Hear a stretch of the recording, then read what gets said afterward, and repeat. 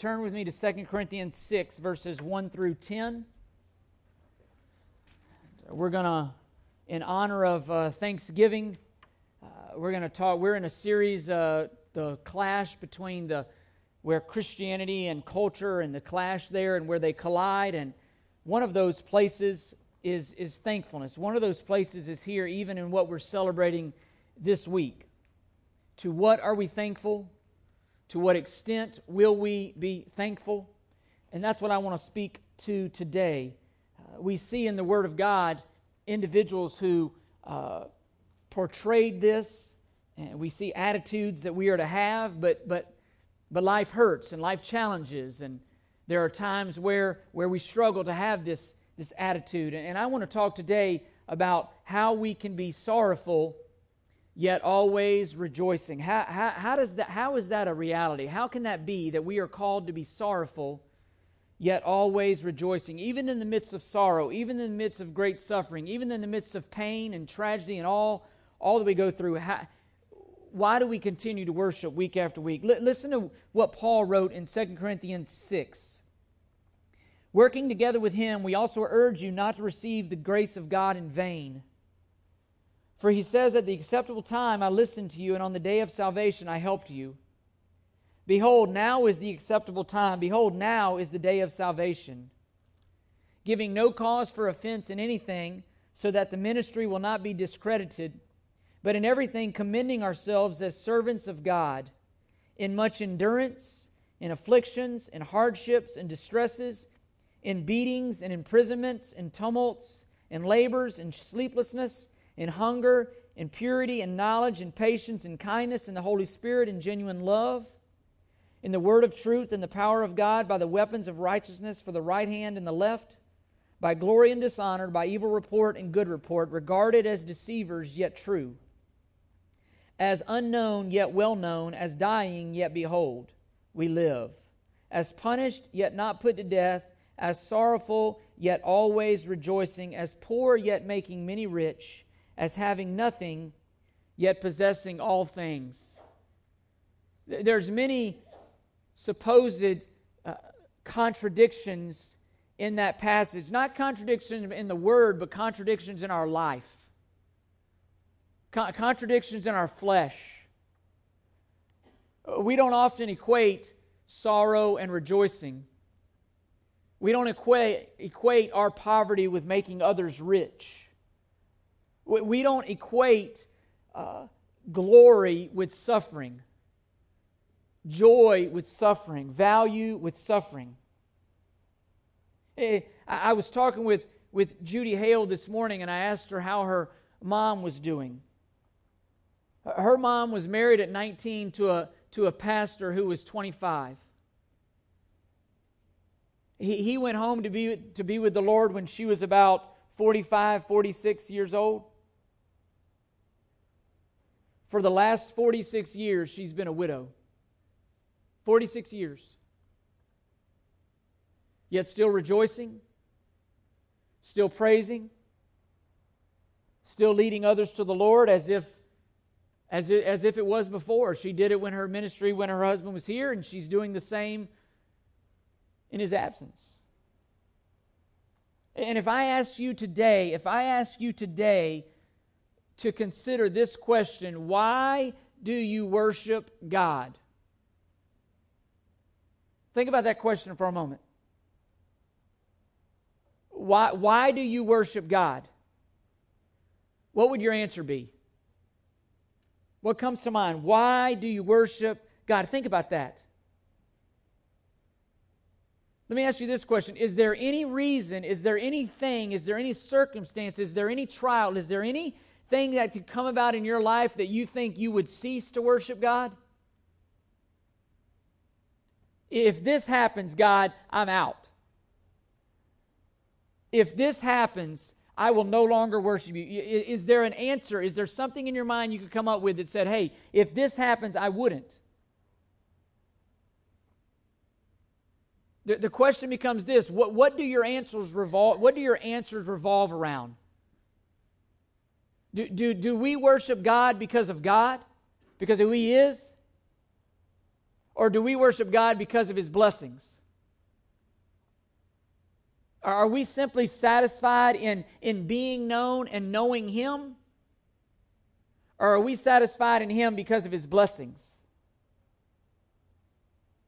See, that's the answer that if you go to the book of Job, that's the question that really sets the context for the whole book of Job. In Job 1:9, Satan says, does God worship you for nothing? Here's what Satan is accusing God of doing. He's accusing God of having bought Job's affection. Has God bought your affection? Would you worship God for nothing? Because that is the answer to Job. It's not about why the righteous suffer. If that's the question, you really don't get the answer. The question is this: will I worship God for nothing? Will we rejoice even in sorrow? And what I want to do today is I want to open our hearts to just some tough biblical realities, but I want us to be a people that will truly be thankful this week. That we will truly experience thankfulness not only today, not only tomorrow, not only Thursday, but every day we are called as Christians to be a thankful people, a rejoicing people, no matter what Thursday looks like. We're called to be a thankful people. And I want to see how that's possible. And the question is this: will we be grateful even in suffering? Will we be grateful even when things are not as they should be? When life is out of order, when things don't balance, the scales don't balance, when things don't seem right, will we still worship? Will we display to the world the worth and the greatness of our great and Lord and Savior, even in the midst of suffering? Maybe the question for some of us today is that we might need to ask ourselves is, why don't we suffer? Some of us may be totally unfamiliar with suffering. That might be the bigger question that we need to ask. Is it our country? Well, I mean, we don't suffer because of America. Yeah, it's good to live in America. Maybe part of the reason we don't suffer is because we've so culturalized Christianity that there's really not much of a difference between culture and Christianity. I don't know. Ask yourselves these questions. Allow the Holy Spirit to search our hearts as we ask these questions. Why do we worship? Why is our joy so easily robbed, maybe? You know, maybe today is not only manyfold. Maybe today is going to encourage people who are suffering to keep at it. Maybe today is going to be that thing where in 6 months when we go through something, we look back at these notes and they encourage us. There's many applications to what we see today. If you're not going through trouble, if you're not battling, if you're not suffering, hold on. It's probably coming. The point is, there's no other way that the world is going to see the supreme glory of Jesus Christ except that we as Christians break free from the prosperity-driven gospel that is subtle. It is subtle to all of our lives. And that Christ will not be glorified as He deserves until we break free of a worship that is willing to worship even in sacrifice. The prosperity gospel will not make anybody praise Jesus. You will praise prosperity. Whatever it is at the end of the gospel, that's what we're to praise. For us, it's God. We love Jesus Christ because in the gospel we get God. That's the bottom line. I mean, who wouldn't want a Jesus that gives me health and a car and a great marriage? I mean, that sounds like a genie in Aladdin, not the God of this Bible. He's not our genie. Who wouldn't want that God? See, the world will accept Jesus if the payoff is right. Hey, if everything that comes with it outweighs the other, hey, I'll take it. If I come out good I'll take it. That's not the gospel that we preach. That's the wisdom of the world. And the problem is this: we won't win our campuses or our neighborhoods or our workplaces or anything if we're constantly thinking about driving the coolest and dressing the coolest and all the coolest gadgets, and if we're worried so much about blending in the world. That's not how we win our campuses. Jesus calls us to win people another way, and it's worship through suffering. And it's worshiping in the midst of suffering. And when I look around this room, when I thought even about this sermon, I'm reminded from the worldly perspective, strictly from a worldly perspective, there are many, many, many people in here who would not worship from a worldly perspective. I mean, this room, think about it, this room is filled with untimely deaths. This room is filled with many, many people that are battling cancer. Many, many people who financially are devastated or struggling. It's filled with broken marriages, broken homes, hurts, unfulfilled dreams. Why? Yet week after week after week we come and worship. Why? The world says why. And that's the impact that we'll have on the world around us, that if we'll be a people that will worship God for nothing, that will worship God in spite of all the costs. And that's what I want to encourage us today as we enter into this Thanksgiving season, to hang in there, to see the bigger picture. Listen to 1 Thessalonians 5:18, and this is the challenging, some of the challenging passages that we're faced with, that we are to be a people that are sorrowful yet always rejoicing. 1 Thessalonians 5:16, rejoice always, pray without ceasing. Listen to this, in everything give thanks, for this is God's will for you in Christ Jesus. In everything. In everything. As if that weren't enough, Ephesians 5:18 says that we are to always give thanks for all things. Not only in all things, but we're to always give thanks for all things. How is that possible?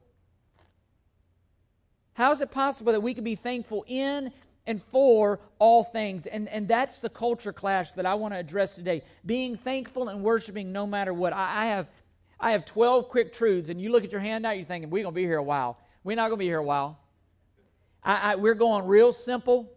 I simply today, I want to let the Word of God speak to you. I'm going to try to say very little once I get going here on these points. I'm trying to set the stage.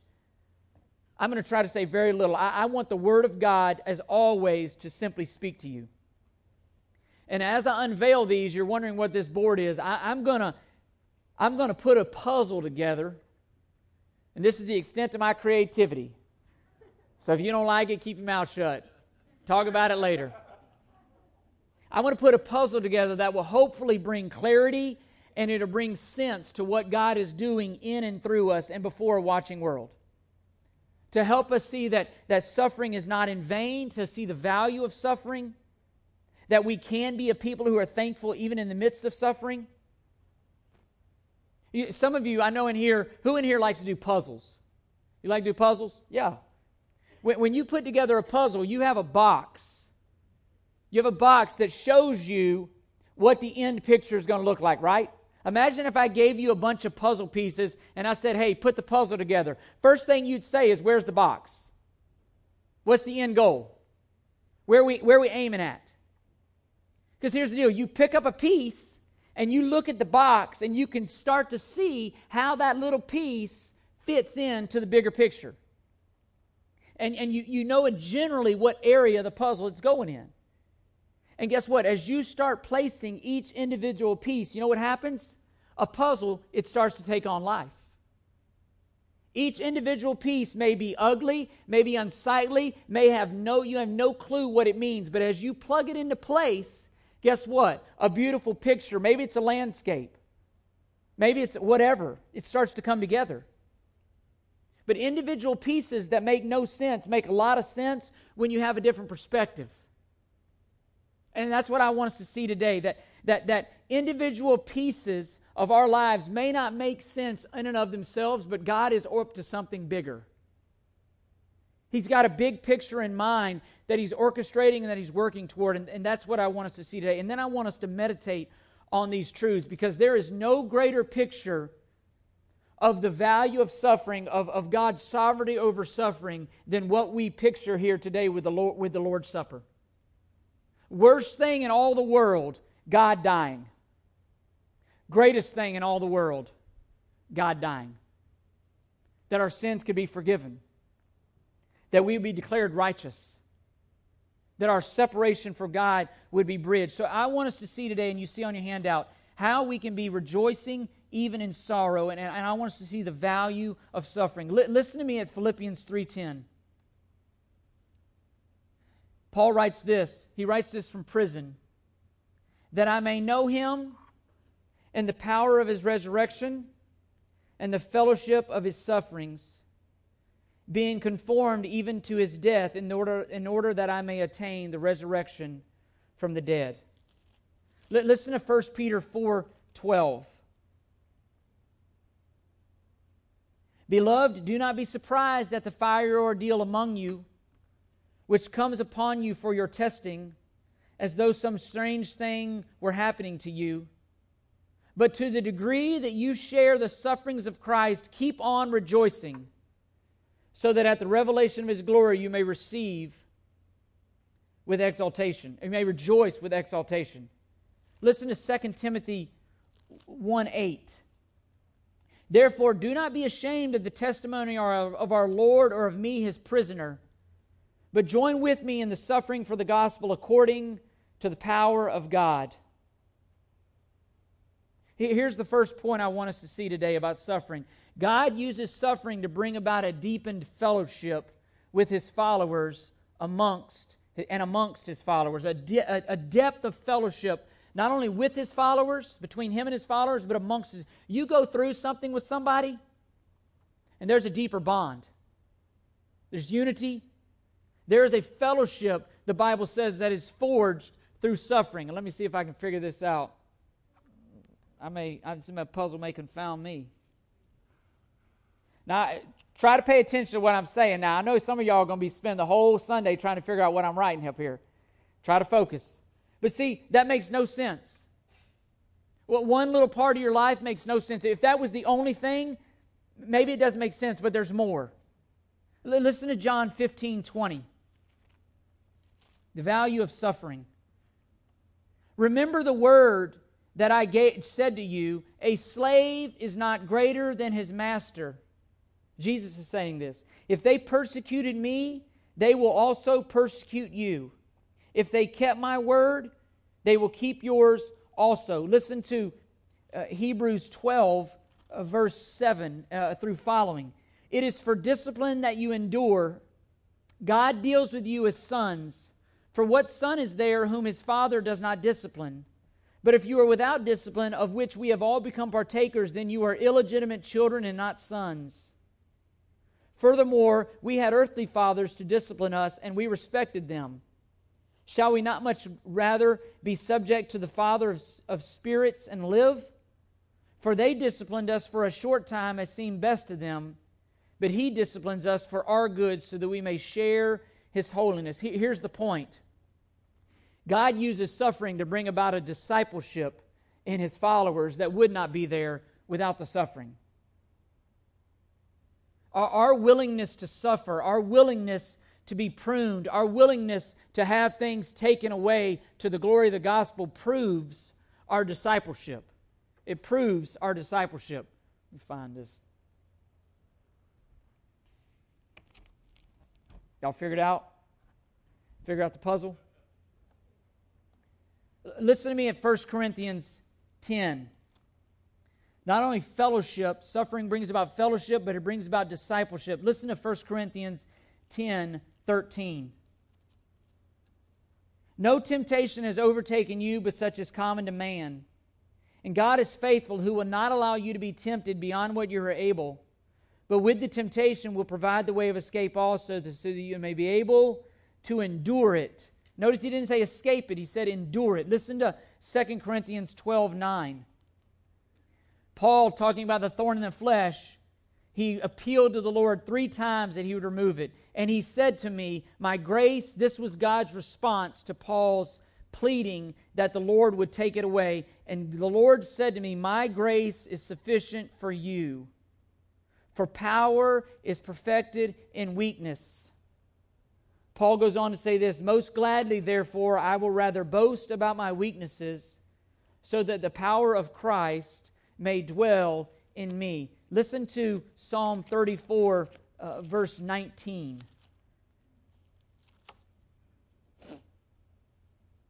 Many are the afflictions of the righteous, but the Lord delivers them from them all. Here's what we learn in suffering, that God is sufficient. He's sufficient. He's enough. He's enough. We learn that He is our refuge, that He is our defense, that He is our shield, that where He increases, we must decrease. Not only fellowship, not only discipleship, but God uses our suffering to bring about a greater dependence upon our Lord and not ourselves. God increases our dependence. He grows our dependence in the Lord.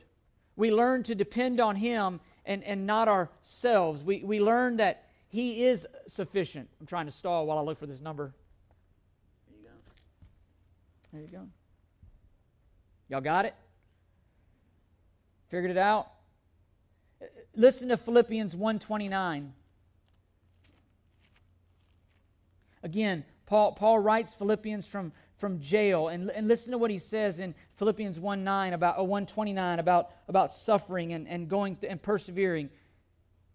Paul writes, for to you it has been granted for Christ's sake, not only to believe in Him, but also to suffer for His sake. You know, Paul is saying it's a privilege not only to believe in the Lord Jesus, but to suffer for His sake. Listen to 2 Timothy 1:8.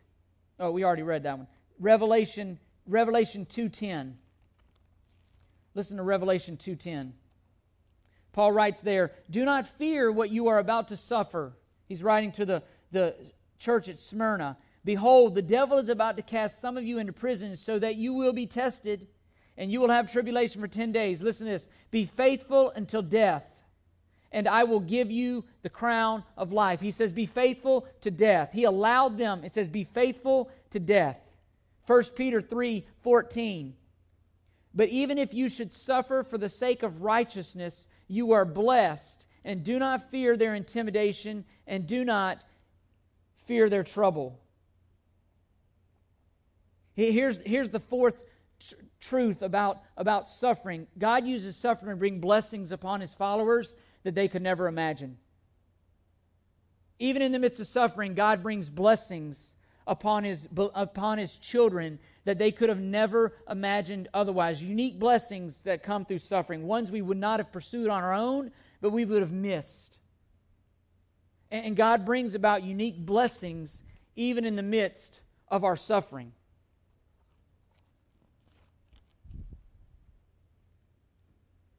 Not only fellowship and discipleship and dependence and blessings. Listen to 2 Corinthians 1:3-7. Blessed be the God and Father of our Lord Jesus Christ, the Father of mercies and the God of all comfort, who comforts us in all of our afflictions, so that, here's why, so that we will be able to comfort those who are in any affliction with the comfort with which we ourselves are comforted by God. For just as the sufferings of Christ are ours in abundance, so also our comfort in abundance through Christ. Through suffering, through walking through things, we become ministers and able to minister in a way that we would have never been able to otherwise. God may walk us through something today because 6 months from now, there's somebody who's going to need to be walked through it. And God in His graciousness just might do that. And what that teaches us is that God uses suffering to bring about ministry opportunities for His followers that they would have never had. Those of us who have walked through specific things are the best ministers to those who are walking through those very specific things. And God is faithful to walk us through things and even allow things so that we will be better ministers down the road.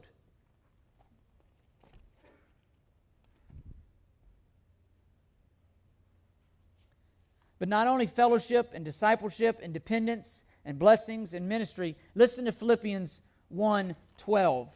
What Paul says in Philippians 1:12, again, as he's in prison. Listen to what he says about suffering.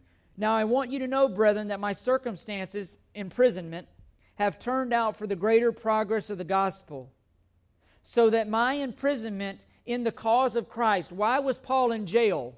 Because of his relationship with Jesus Christ. Has become well known throughout the whole Praetorian Guard and to everyone else. And that most of the brethren, trusting in the Lord because of my imprisonment, have far more courage to speak the word of God without fear, again, because of my imprisonment. Some, to be sure, are preaching Christ from even strife, but also from goodwill. Listen to 2 Timothy, again, chapter 2. We read 2 Timothy 2, verse 8. Remember Jesus Christ, risen from the dead, descendant of David, according to my gospel, for which I suffer hardship, even to imprisonment as a criminal. But the word is not imprisoned. For this reason I endure all things for the sake of those who are chosen, so that they also may obtain the salvation which is in Christ Jesus, and with its eternal glory. It is a trustworthy statement, for if we died with him, we will also live with him. If we endure, we will also reign with him. If we deny him, he will also deny us. If we are faithless, he remains faithful, for he cannot deny himself. One of the clear pictures of suffering and why God allows his people to go through things is this: God uses suffering to advance the gospel, to take the gospel to places that it would not have otherwise gone. The reality to what we're going through and what some of us are battling has more to do with the gospel than anything else, to pave a way. That word greater progress literally means to pave a way. God is paving a way for the gospel to get to places that it would not have otherwise gone. And here's the question: will we be faithful to take it? Will we be faithful to walk through those opportunities that God gives us, and will we take it? Will we make it about ourselves? Will we deny? Will we close our mouths? Or will we use these opportunities to make much of the situation that we're going through? It's about the advancement of the gospel. But not only that, listen to James 1. Not only the advancement of the gospel, listen to what James writes in James 1, 2 through 4. Consider it all joy, brethren, when you encounter various trials, knowing that the testing of your faith produces endurance. And let endurance have its perfect result, so that you may be perfect and complete, lacking nothing. God uses suffering to bring about the maturity of his followers. God uses sufferings. He allows trials. He uses trials. He brings them into our lives, sometimes to make a purer follower, to loosen our grip on this world, to realize that he is all that we need, that we will be useful, that we'll be dependable, that we can be trusted, that we're mature. God matures us through suffering in ways that we would not have matured otherwise, in ease and comfort. But not only the fellowship and the discipleship and the dependence and the blessings and the ministry and the advance of the gospel and the maturity, but listen to what Romans 8:8 says. One of my favorite verses in all the world. For I consider that the sufferings of this present time are not worthy to be compared with the glory that is to be revealed in us. You know what Paul is saying there? When we get to heaven, whatever we've suffered will be worth it. Whatever we've gone through will be worth it. Listen to what Job says in Job 1:20 and following. You know those verses well. He says, then Job arose. This is after his family and everything has come upon him. Then Job arose and tore his robe, shaved his head, and fell to the ground and worshipped. His possessions are gone. His children are gone. He said, naked I came from my mother's womb, and naked I shall return there. The Lord gave, and the Lord has taken away. Blessed be the name of the Lord. Through all this, Job did not sin, nor did he blame God. He did not charge God with any wrongdoing. And we've got to realize this, that in the midst of our suffering, God uses suffering to bring about pure worship in His followers, a purer worship. We're not worshiping God for stuff. We're not worshiping God for the gifts. We're worshiping God because of who He is. We're worshiping because of what He's done at the cross. We're not confusing our worship, and the world can't confuse our worship with any of the blessings. We're worshiping Him. But not only our worship is pure, listen to Romans 5, 1 through 5. Therefore, having been justified by faith, we have peace with God through our Lord Jesus Christ, through whom we also have obtained our introduction by faith into this grace in which we stand. And we exult in the hope of the glory of God. And not only this, but we exult in our tribulations. Why? Knowing that tribulation brings about perseverance, and perseverance proven character, and proven character hope. And hope does not disappoint, because the love of God has been poured out within our hearts through the Holy Spirit who was given to us. Listen to 2 Corinthians chapter 4, verse 7 and following. But we have this treasure in earthen vessels, so that the surpassing greatness of the power will be of God and not of ourselves. We are afflicted in every way, but not crushed, perplexed, but not despairing, persecuted, but not forsaken, struck down, but not destroyed, always carrying about in the body the dying of Jesus, so that the life of Jesus also may be manifested in our body. For we who live are constantly being delivered over to death for Jesus' sake, so that the life of Jesus may be manifested in our mortal flesh. So death works in us, but life in you. Not only to bring about a purer worship, but God uses suffering to bring about a purer follower. A follower who is willing to give his life in death that others would have life, because that's exactly what our Savior did. He was willing to give up His life so that others would have life. 2 Corinthians 5:21 says, He who knew no sin became sin on our behalf, that we might become the righteousness of God. He gave us life where we deserved death. Y'all getting close to figuring it out? Anybody figured it out yet? Uh-oh, Annie's shaking her head. She says she got to figure it out. All right. She's a puzzle goat. She loves puzzles, though, so she's probably watches Wheel of Fortune a lot, too. You got this thing figured out. Listen to Romans 8:28. Listen to Romans 8:28. And we know that God causes all things to work together for good to those who love God. Listen to this. To those who are called according to His purpose. For those whom He foreknew, He predestined to become conformed to the image of His Son, so that He would be the firstborn among many brethren. And those whom He predestined, He also called, and those whom He called, He justified, and those whom He justified, He glorified.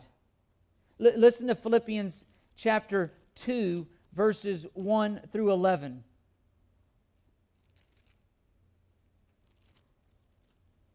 Therefore, if there is any encouragement in Christ, if there is any consolation of love, if there is any fellowship of the Spirit, if there is any affection and compassion, make my joy complete by being of the same mind, maintaining the same love, united in spirit, intent on one purpose. Do nothing from selfishness or empty conceit, but with humility of mind regard one another as more important than yourselves. Do not merely look out for your own personal interests, but also for the interests of others. Have this attitude in yourselves, which was also in Christ, that although He existed in the form of God, did not regard equality with God a thing to be grasped, but emptied Himself, taking the form of a bondservant, and being made in the likeness of men.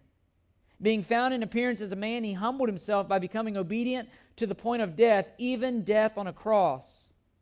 For this reason also God highly exalted Him and bestowed on Him the name which is above every name, so that at the name of Jesus every knee will bow, of those who are in heaven and on earth and under earth, and that every tongue will confess that Jesus Christ is Lord, to the glory of the Father. Not only does God increase our fellowship and our discipleship and our dependence and our blessings and our maturity and our worship and our purity, but God conforms us to His image. In suffering, God conforms us to His image. Humility and suffering best pictures our Savior, because that's exactly what He did. And you start to see less of us and more of Him. As we saw earlier, we are not greater than our Master, but we become more about God's will and our own through suffering. He conforms us to His image. And the message that we have to tell the world becomes clearer and clearer about the greatness of God. Listen to Philippians 1:18 and following. What then? And Paul says, hey, some people are taking advantage of me, some people are abusing me, some people are making up lies about me, they're doing all this stuff. Listen to what Paul says. What then? Who cares? Only that in every way, whether in pretense or in truth, Christ is proclaimed, and in this I rejoice. Yes, I will rejoice, again, in prison. For I know that this will turn out for my deliverance through your prayers and the provision of the Spirit of Jesus Christ, according to my earnest expectation and hope that I will not be put to shame in anything, but that with all boldness Christ will even now, as always, be exalted in my body, whether by life or by death. Philippians 3:7, he says, but whatever things were gained to me, I count those things as loss for the sake of Christ.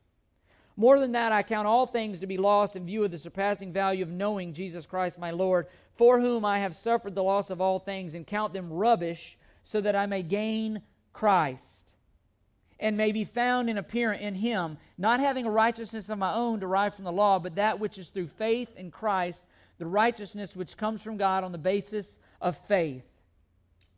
Listen to Acts 5, verse 41, a very convicting passage, their attitude. So they went on their way from the presence of the council. Listen to this. Rejoicing that they had been considered worthy to suffer shame for His name. Rejoicing that God had counted them worthy.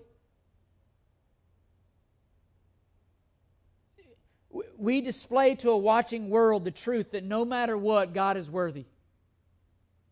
No matter what, He's worthy to be worshiped. No matter what, we'll trust Him. No matter what, we will follow. Because we worship Him and Him alone, not the stuff. And what we tell to a watching world is a display. God uses suffering to bring about a display of His greatness. He displays His greatness. And He shows to a watching world that He is great. Listen to Genesis 50:20 as we wind this thing down, and you've probably figured out the purpose of suffering and what our message ought to be even in suffering. But listen to what he says in Genesis 5:50-20. Again, Joseph is, all these things have happened. Joseph's brothers come who has thrown him in jail. They threw him into the pit. He's gone through all this stuff. Listen to what Joseph says. As for you, you meant it evil against me, but God meant it for good, in order to bring about this present result, to preserve many people alive. To preserve many people alive. Joseph says, hey, this is the whole point. He would not have seen it in any one individual puzzle piece. He would not have seen it in any one moment, but it became clear. His perspective was clearer. Listen to 2 Corinthians 4:16 and following. Therefore we do not lose heart, but though our outer man is decaying, yet our inner man is being renewed day by day. For momentary light affliction is producing for us an eternal weight of glory far beyond all comparison. While we look not at the things which are seen, but at the things which are not seen. For the things which are seen are temporal, but the things which are not seen are eternal. For we know that if the earthly tent, which is our house, is torn down, we have a building from God, a house not made with hands, eternal in the heavens. For indeed in this house we groan, longing to be clothed with our dwelling from heaven, inasmuch as we, having put it on, will not be found naked. For indeed, while we are in this tent, we groan, being burdened, because we do not want to be unclothed, but clothed, so that what is mortal will be swallowed up in life. Now he who prepared us for this very purpose is God, who gave us His Spirit as a pledge. Lastly, God uses suffering to bring about a clearer perspective for His followers. A clearer perspective.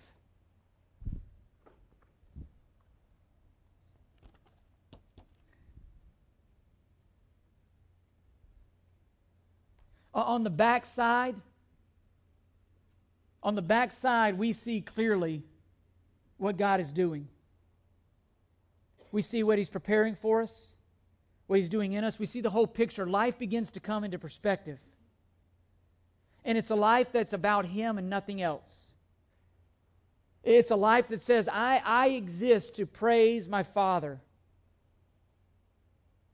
And a people who are willing to be thankful no matter what, who are willing to worship no matter what, declare the greatness of our God.